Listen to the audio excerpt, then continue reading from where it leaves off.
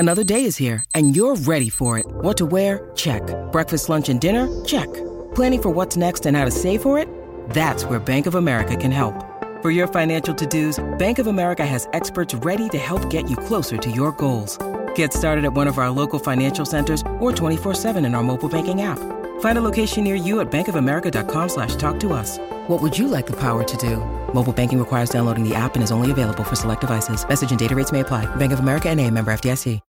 When you need mealtime inspiration, it's worth shopping Kroger, where you'll find over 30,000 mouth-watering choices that excite your inner foodie. And no matter what tasty choice you make, you'll enjoy our everyday low prices, plus extra ways to save, like digital coupons worth over $600 each week. You can also save up to $1 off per gallon at the pump with fuel points. More savings and more inspiring flavors make shopping Kroger worth it every time. Kroger, fresh for everyone. Fuel restrictions apply.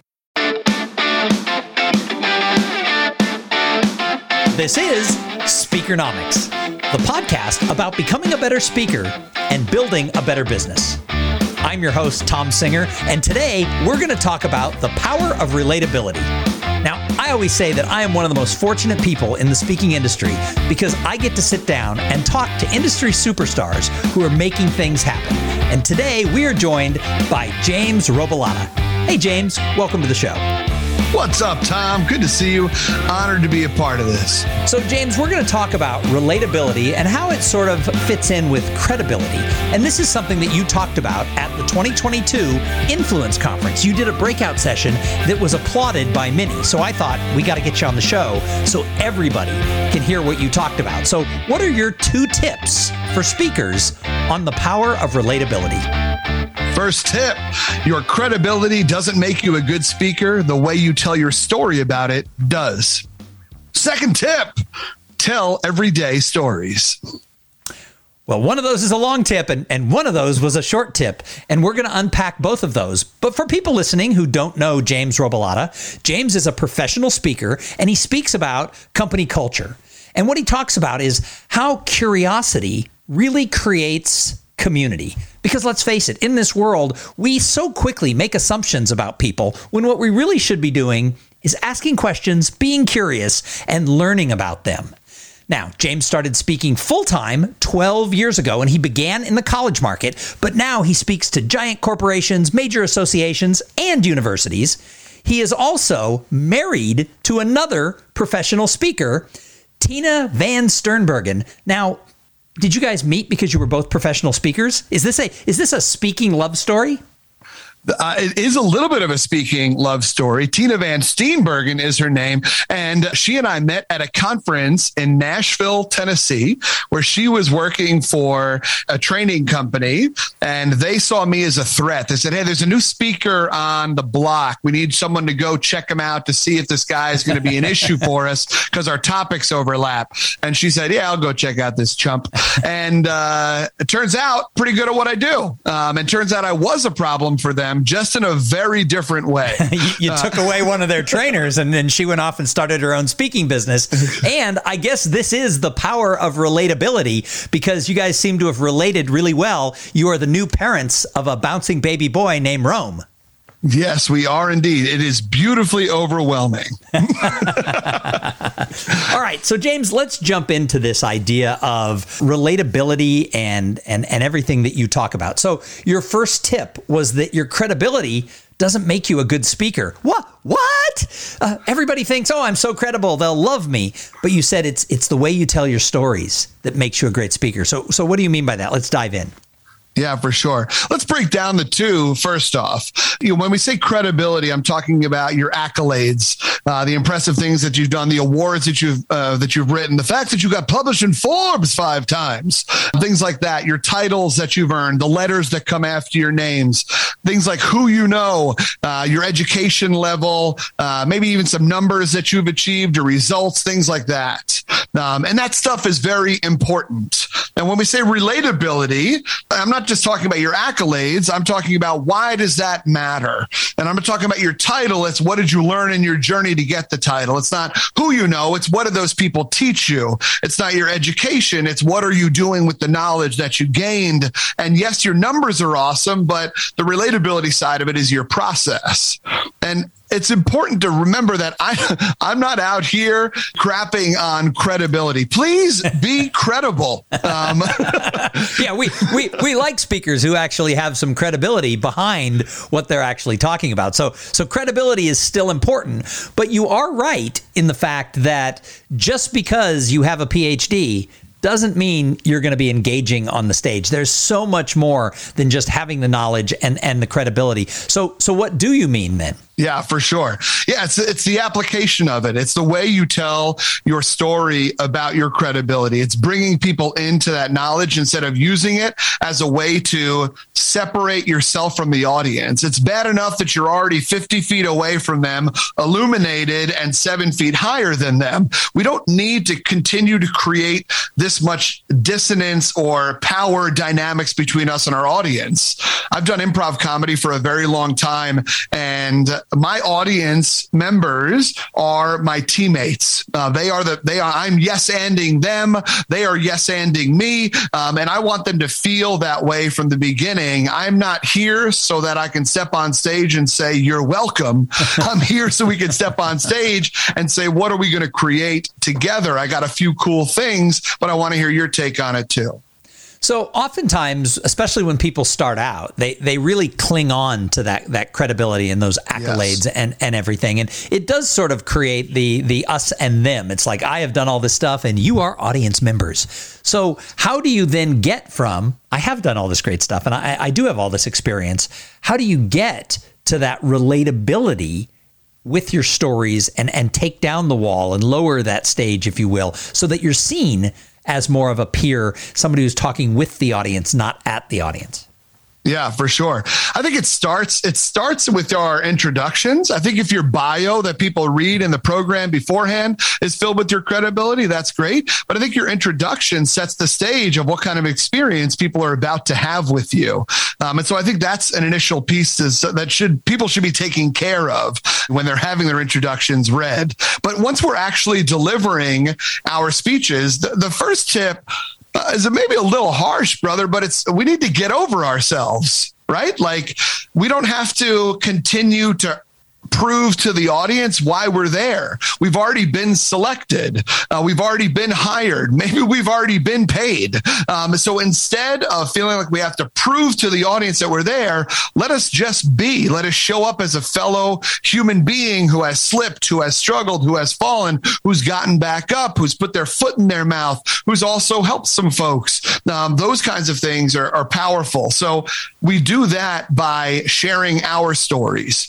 I'm not a huge fan of people who use YouTube or video clips in their speech, and that is maybe something that's going to upset some folks. But I think your story and your quotes are more powerful than other people's stories and other people's quotes.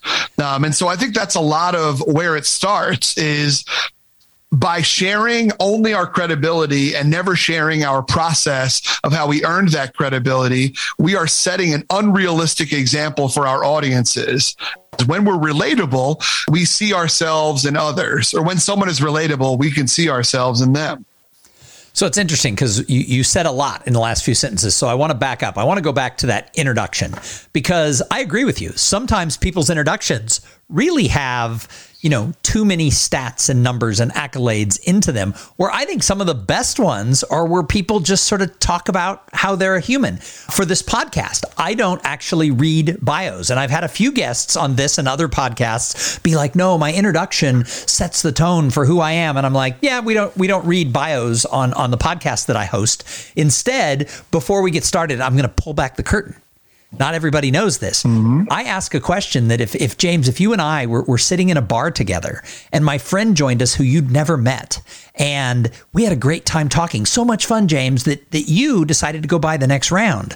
As soon as you're out of earshot, my friend says, James is awesome, but Tom, what does he do? And I ask the guest, how would I tell my friend what you do in one or two sentences?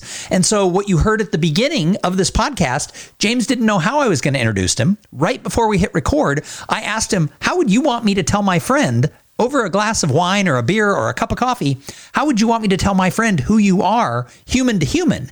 And yet that's how we came up with the fact that he's this, he's that, he did this, he's married to a professional speaker. These are things that aren't crafted bios. They're pieces of James is a human being, and here's what he does, and here's why what he does makes him more of a human being. And so I fully agree with you. So what should speakers do when crafting that intro that will be read? What should they do to make sure that it's just people talk? Yeah, for sure. I mean, I think including a couple of your pieces of credibility is fine. But like I said, most of that's in your bio and they've probably already read it. I don't necessarily sit up my chair and get perked because someone's been featured in Time Magazine 5 times. I'm not like, oh, I got to lock in here, right? If you're not a captivating speaker, that your credibility may hold on to me for 5 minutes, but it's ultimately your relatability that brings me, the way you bring me in to your story. And so that's why in the introductions, I think we have to be including some fun, random facts about ourselves. What's a random quirk? What's an embarrassing story? What's like things like that just make people go, all right, cool. Maybe this guy's going to be all right. Right. Like that's what I'm going for. I'm not looking to have whoever's reading the introduction. They're not a stand-up comedian. So I can't put timing in this thing. I can't put any of that. So it's not about littering it with jokes and stuff like that you're entrusting with somebody else. But it is about how can you insert some random pieces about yourself that are like, oh, that's funny. It's more than lives in Madison, Wisconsin with his partner, Jacob, and their dog, Free.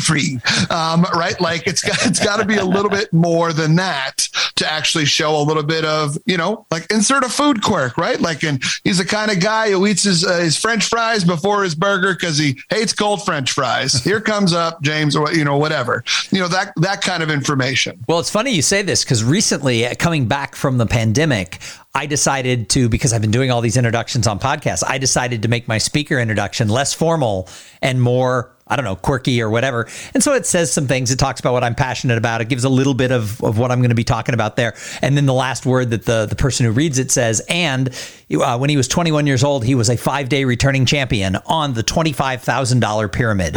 And that little quirk, it's not what I talk about. It doesn't show up in my speech, or not usually. And yet afterwards, people are so engaged and they want to know the story about, oh my gosh, you met Dick Clark or whatever. So taking this advice and throwing that thing in there, people then seem to like pay more attention. And afterwards, they want to come up and find out more about you, about your French fry eating or whatever it is. So I think you're right. You're right on there. I think that's a good point. Mm-hmm. The other thing you talked about was people who either quote too much other people's studies or other people's work, or like you said, showing videos that aren't of something they did. It's something that is just off of YouTube that is interesting. What do you think? Why do you think that cuts down on your relatability if you're showing other people's stuff? I think what it shows to me that you didn't necessarily take the time to come up with more arguments for why what you're talking about matters. Instead, you're like, look what this guy said, or look what this woman said, or look what this human said.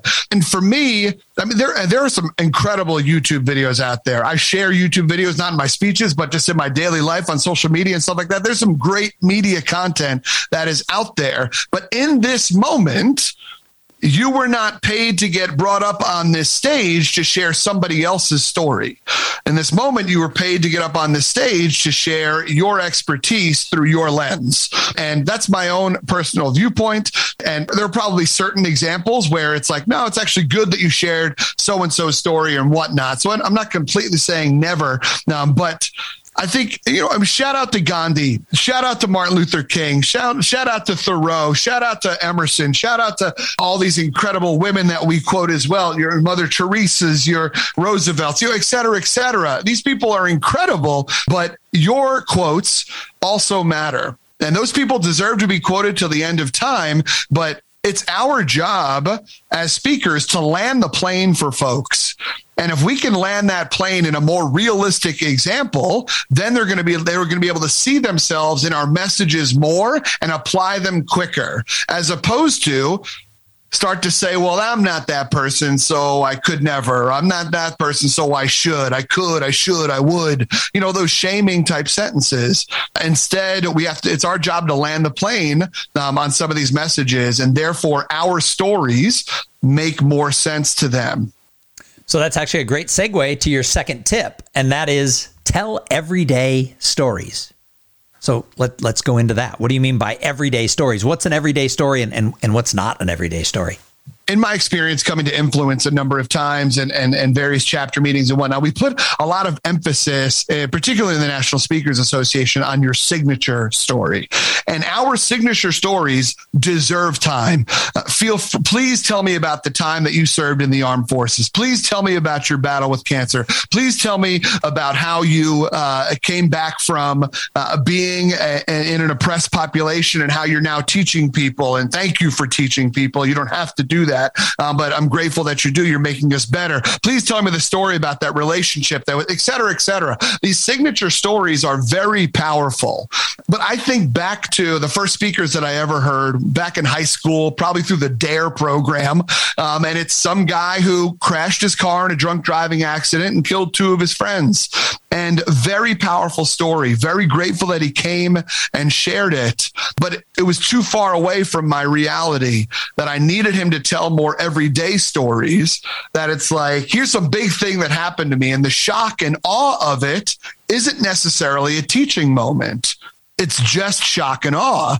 And so by sharing some of those everyday stories, what's a time where your supervisor told you something that made you believe in yourself? Or what's a time where a supervisor told you something where maybe they gaslit you and they made you feel like you were crazy or that your ideas were terrible? What's a time where you slipped and fell in public? What's a time where you said the wrong thing in your relationship and your intent was this, but your impact was that? And we can teach a powerful intent versus impact moment. Same thing with diversity, equity, and inclusion conversations. What's a time where you stepped in the crap and you said the wrong thing at the wrong time and didn't realize it, but you learned from it? How did you come back from it? Those kinds of moments are things that the people in your audience dealt with today, dealt with yesterday, and are immediately applicable. They immediately see themselves in you and therefore attach themselves to your message and how and why they should listen to it.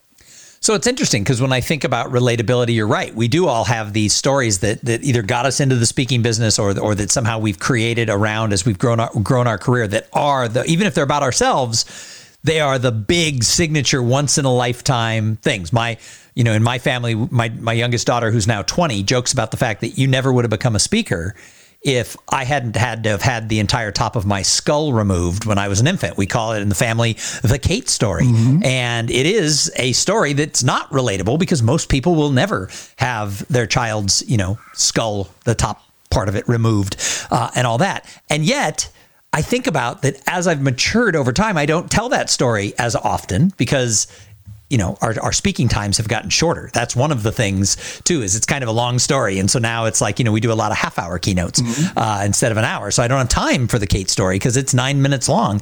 And so I can't do that necessarily.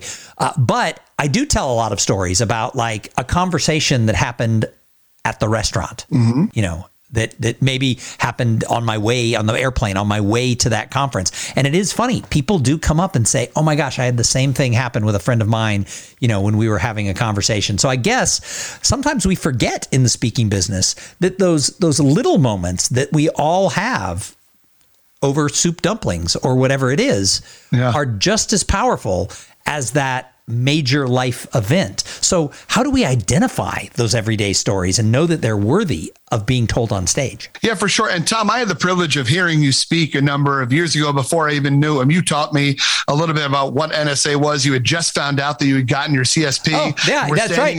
We're standing in a bar and you're like, I just got my CSP. I'm like, you said letters. Good for you. But I do remember that conference because it was the first time I ever met you, but I remember that conference because I got the text saying I had earned that right before happy hour. So you might be the first, you might know before my wife and kids that I earned. I would hope so. Yeah. I would think I'm at that place. I've got to hear your story. Yeah. Thank you. Your Kate story. I've gotten to hear that, but you do a great job of bringing it back down and talking about at the time your talk was about, send handwritten notes and the power of connection in that way and networking. And so you did a good job of bringing it back down, but I also love to hear what you're saying of where it's like, now I talk about these everyday moments of I just had a conversation or I bombed last night in a stand-up set or, some of those kinds of things are so powerful. And how we find them is first recognizing that just because you don't have a signature story doesn't mean you're not going to be a good speaker. I don't have a signature story. And for the longest time, I spoke for free because I didn't think I deserved to speak for money because I didn't start from the bottom. Now I'm here. Let's be honest. I started from right around here and I'm still right around here. Shout out to privilege. But still, the thing is that it's going back and thinking about what were some of those moments that made you believe in yourself or that made you question yourself in a negative way or in a positive way. It's also coming back to that idea of so many people get on stage and they say, I started here and then I had an idea and I raised $18 billion in angel funding. And now I'm here and I sold my company for $3 trillion. They don't tell the story, though. They don't tell the story of the sleepless nights. They don't tell the stories of the times where they got shot down, of when they doubted themselves, of when that person told them they were crazy, of when those moments where they decided, you know what? No, this is it. I am going to plant my flag in this. And those are the everyday stories. Those are the moments. It's not just the cliche Instagram weight loss photos or fitness photos where it's like September 19th, 2002 to whatever, 2020. Look at where I've gone. Yeah, but what happened in between there? That's how we really find our everyday stories. It's going back and thinking about the process and some of those moments, as opposed to constantly worrying about being seen as the hero or being seen as successful. A lot of times when we think about the hero's journey or just in general, our speech is we're the protagonist and we want people to fall in love with us. And they're not going to fall in love with us because of our success. They're going to fall in love with us because of our story of how we got to the success. And so that's what we got to share. So, I'm listening to you talk and suddenly I'm thinking, the world has changed a lot in the last 10 or 20 years. I think if we go back in time, speakers were expected to be that sage on the stage, if you will, who had, overcome something just insurmountable that none of us could relate to. And I think nowadays, audiences want more of that peer-to-peer conversation than maybe audiences were expecting 20 years ago. So for people who've been in the business, a long time, do they need to shift the way they tell stories to be more relatable? Do you agree with me that maybe society has changed and therefore what people want has changed, and really these little bite-sized pieces of, hey, James is just a human being who puts his pants on one leg at a time.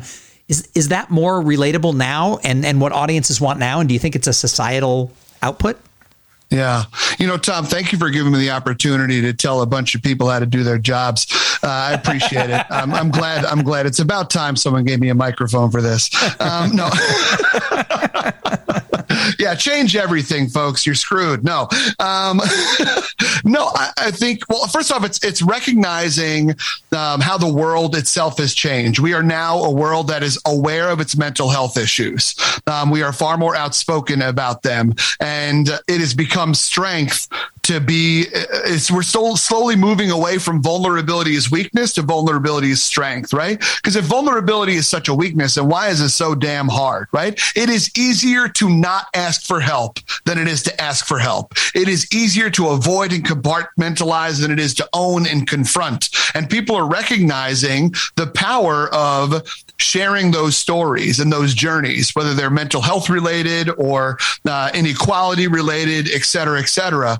And so it's also recognizing that the generations that are now becoming leaders in a lot of the companies that we have opportunities to work with or in the associations that we work with are a part of that, the millennials, the Gen Z, that we always made fun of them for being everybody gets a ribbon, right? This 19th place ribbon for you as well, Mark. Congratulations. We made fun of those folks. And now they're hiring us. And now they're hiring us, and they care more about authenticity and vulnerability. We have to give credit to Brené Brown for doing a lot of that work and a lot of making it more mainstream to talk about our processes, not just our products. And I think that is a way of the world. I think a lot of what speaking used to be was who's got the best word packaging, who's got the best success stories, and who's the most convincing on stage. And there are a lot of great speakers that we should look up to that did just that and crushed it and are still crushing it.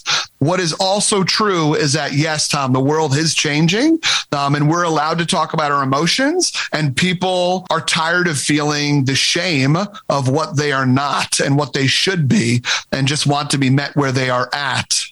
Wow. I think that was pretty powerful, but I'm not going to end it there. I've got one more question.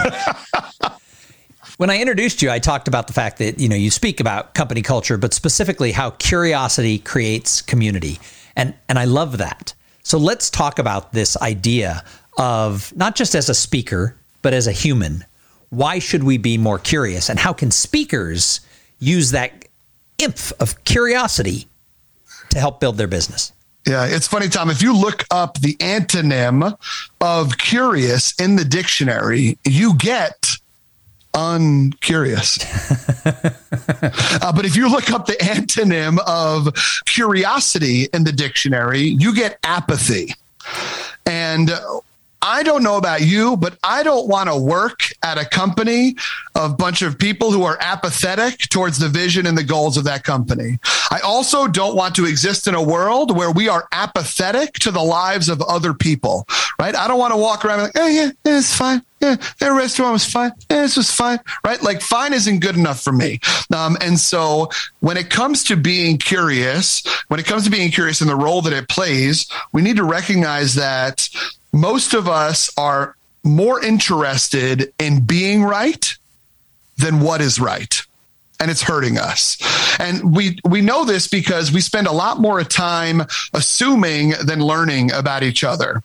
And so when we think about what that looks like in everyday life, we write people's stories before we've ever even heard about it. We learn one little thing. You know this as a stand-up comic, Tom. You know the rules of comedy writing. And one of the rules of great comedy writers is, well, if that is true, then what else is true?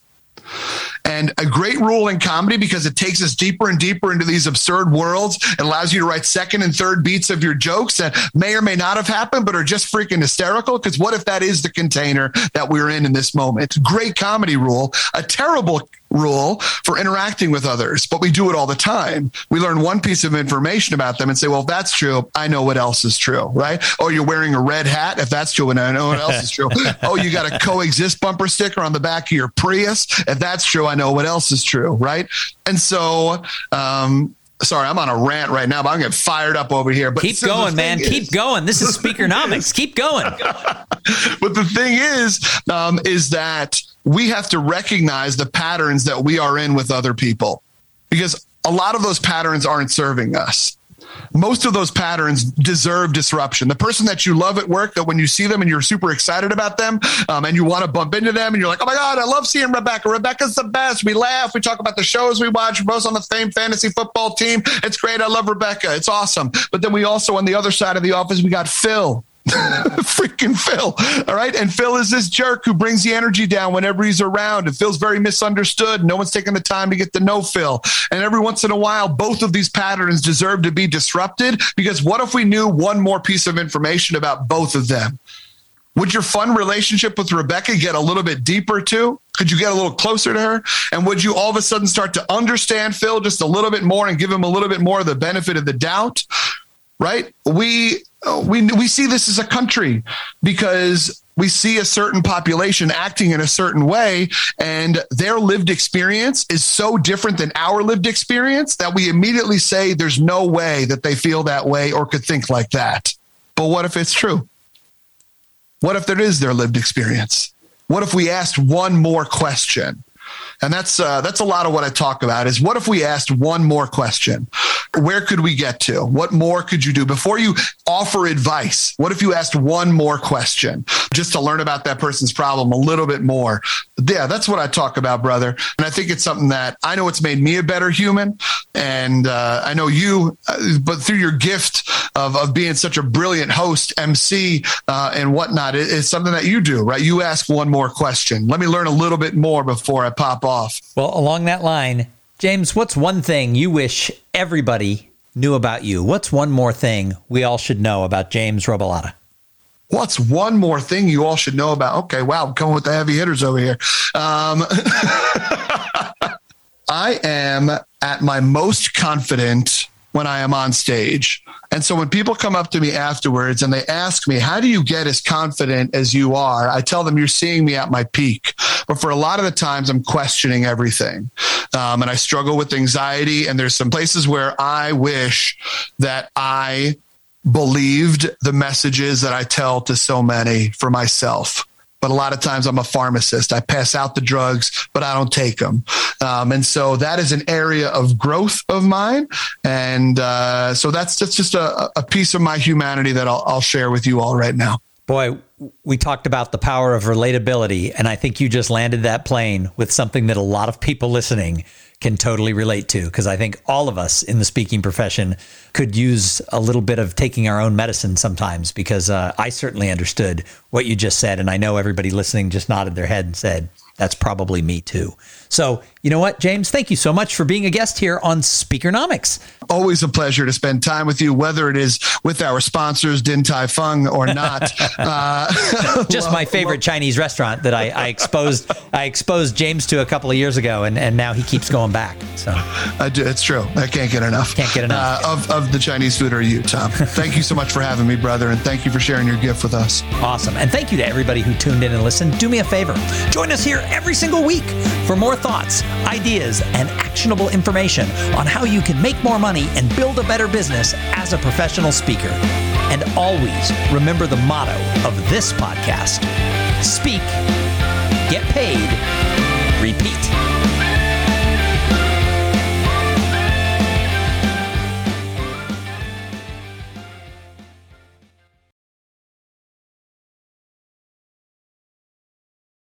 This podcast is a part of the C-Suite Radio Network. For more top business podcasts, visit c-suiteradio.com.